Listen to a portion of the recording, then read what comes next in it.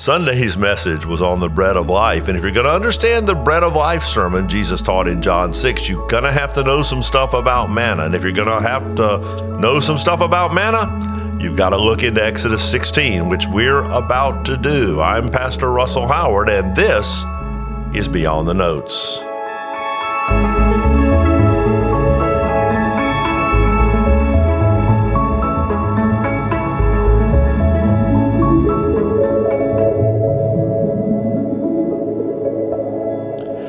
Got to start a discussion of manna with the name. Manna is not a word that we use for anything else. It's not a common word. It's a noun that describes this supernatural bread that God put on the ground for his people Israel. It gets its name from, Exodus 16:15, when the people of God, or when the people of Israel saw it, that is the manna on the ground, they said to one another, "What is it?" And that question, "What is it?" in Hebrew sounds like manna. Which becomes the word manna. All right, that being dealt with, what else do we see in Exodus 16? Exodus 16 is the sort of origin chapter for manna. There are other places in the Word of God where manna is referred to in passing ways, but Exodus 16, Numbers 11, which we'll touch on in a moment, and then Jesus' references in John 6 are the main three passages in the Word of God that touch upon manna. Exodus 16 is the foundational one of those passages. In the first couple of verses, they set out from Elim, they being God's people, Israel, having come out of Egypt. They set out from Elim, and all the congregation of the people of Israel came to the wilderness of Sin. And that wilderness of Sin, that's just a proper place name. I've heard whole sermons talking about the wilderness of sin, but the word just doesn't mean that. It's a place name. It's no connection to those things which we do that displease God. They came to the wilderness of Sin, which is between Elim and Sinai, on the 15th day of the second month after they had departed from the land of Egypt. So they've been out of Egypt. They've crossed the Red Sea about 2.5 months ago. And the whole congregation of the people of Israel grumbled against Moses and Aaron in the wilderness. Now that's phenomenal to me, because they've come out of bondage. They've come out of literal slavery in Egypt not but 2.5 months ago.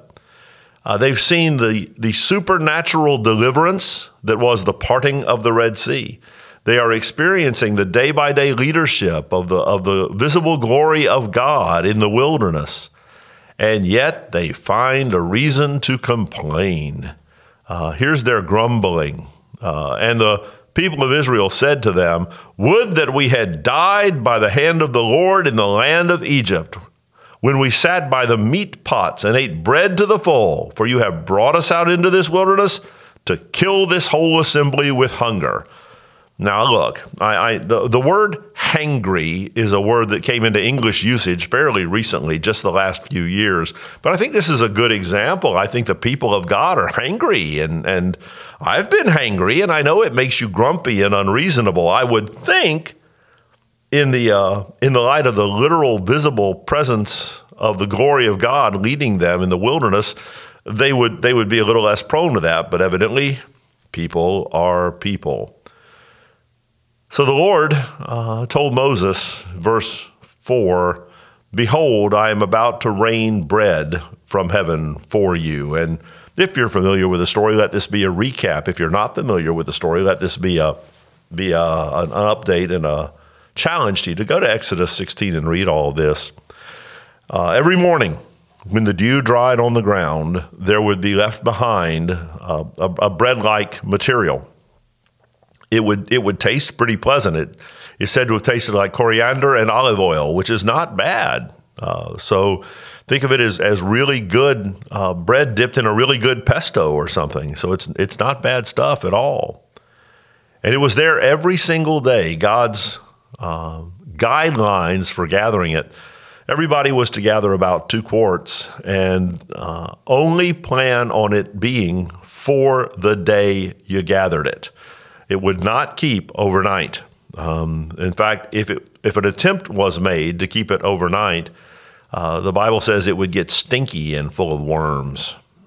Though miraculously, because God wanted his people to hold to the Sabbath fairly rigidly, on the 6th day of the week, prior to the 7th day of the week, which is the Sabbath, God said, on that day, gather twice as much, and I'll see to it that it keeps overnight, so you'll have the sixth and seventh day covered with what you gather on the sixth day. God kept that going for his people through 40 years in the wilderness. It ends at Joshua 5:12 is the verse that talks about the ending of the manna, because at Joshua 5:12, for the first time, the people of God eat from the food of the promised land, and the manna ceases. So it's overtly supernatural. It's supernatural in the way that it turns up every morning, except one day a week it doesn't turn up. It's supernatural that no matter where they are, it's always there for them in the morning. It's supernatural in the way that it behaves. It's good. It's good for one day only. It's supernatural evidently. So what are some takeaway lessons we can learn from manna that become sort of the backdrop of what we've been saying on Sunday about the bread of life, what we'll be saying again this coming Sunday about the bread of life? I think there are three things that we can learn. First, we can learn about obviously the provision of God. God kept his people sustained. In some parts of the wilderness of Sinai are pretty barren, and there are not obvious food supplies around. And so God saw to it that while there were many trials and tribulations associated with the 40 years of wandering in the wilderness, his people starving to death was not a problem. He took care of them and he provided for them. So provision is certainly the obvious and most surface lesson we can take away from manna. But there's also some stuff to think about grace. Because remember, the origin of manna arises when God's people are complaining about the Egyptian food supply. They literally couch their complaint in terms of, yeah, we were slaves, we were in bondage, we were under the heel of the Egyptians, but hey, at least we ate good. First I kind of doubt that at the time. I doubt that during their Egyptian slavery they would say to one another, wow, at least the food is good here. We tend to polish up pieces of our memory that need polishing when we're trying to make a point sometimes, at least in my experience. But in the midst of their grumbling and complaining to the God who liberated them, they nonetheless received this food. I am so glad that the living God doesn't give us what we deserve. Never, ever, ever ask the Lord to give you what you deserve. That is a horrible abyss, and you don't want what you deserve. And thankfully, God is gracious, and if you're his child, you are eternally going to get something you don't deserve in heaven. You don't want what you deserve. And manna is a reminder of his grace, that even in the midst of their grumbling, and by the way, in Numbers 11, they do another round of grumbling after they've been eating manna for a while. They get tired of it. They're very, very human. And anyway, which by the way leads to the third lesson. I'm going to talk about provision, talk about grace, and then talk about fallenness. Because in Numbers 11, it's sometime later. Numbers 11, verse 1, and the people complained in the hearing of the Lord about their misfortunes.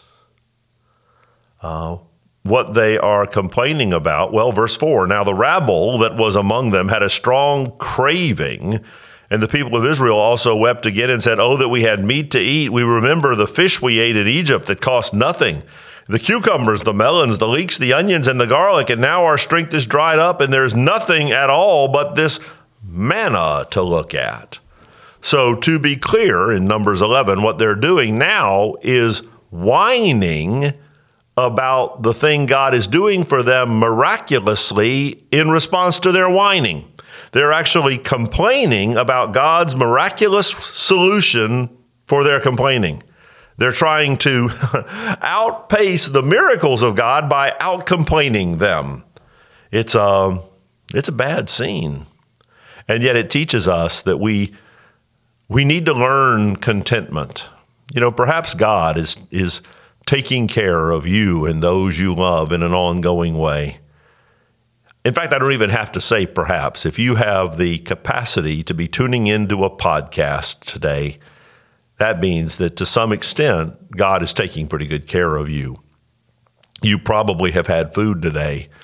You probably have been able to pay the bill for your Wi-Fi or cell phone or whatever tool you're specifically listening to this on, which I hope means a lot of other things in your life are going well. You've got the time for this, and you're not out having to deal with some other crisis. God is taking very good care of you today, but our fallen nature will complain even as we are experiencing God's great, remarkable care for us. Let's agree we ought not do that. And for every small complaint, I didn't say illegitimate complaint, but for everything that we would bring to God that is bothersome to us, let's agree together that we have far more to be thankful for. The children of God were not starving in the desert. They just weren't getting what they remembered as the diverse and interesting menu associated with their enslavement. I think they had forgotten some stuff about being thankful. Let's not do that.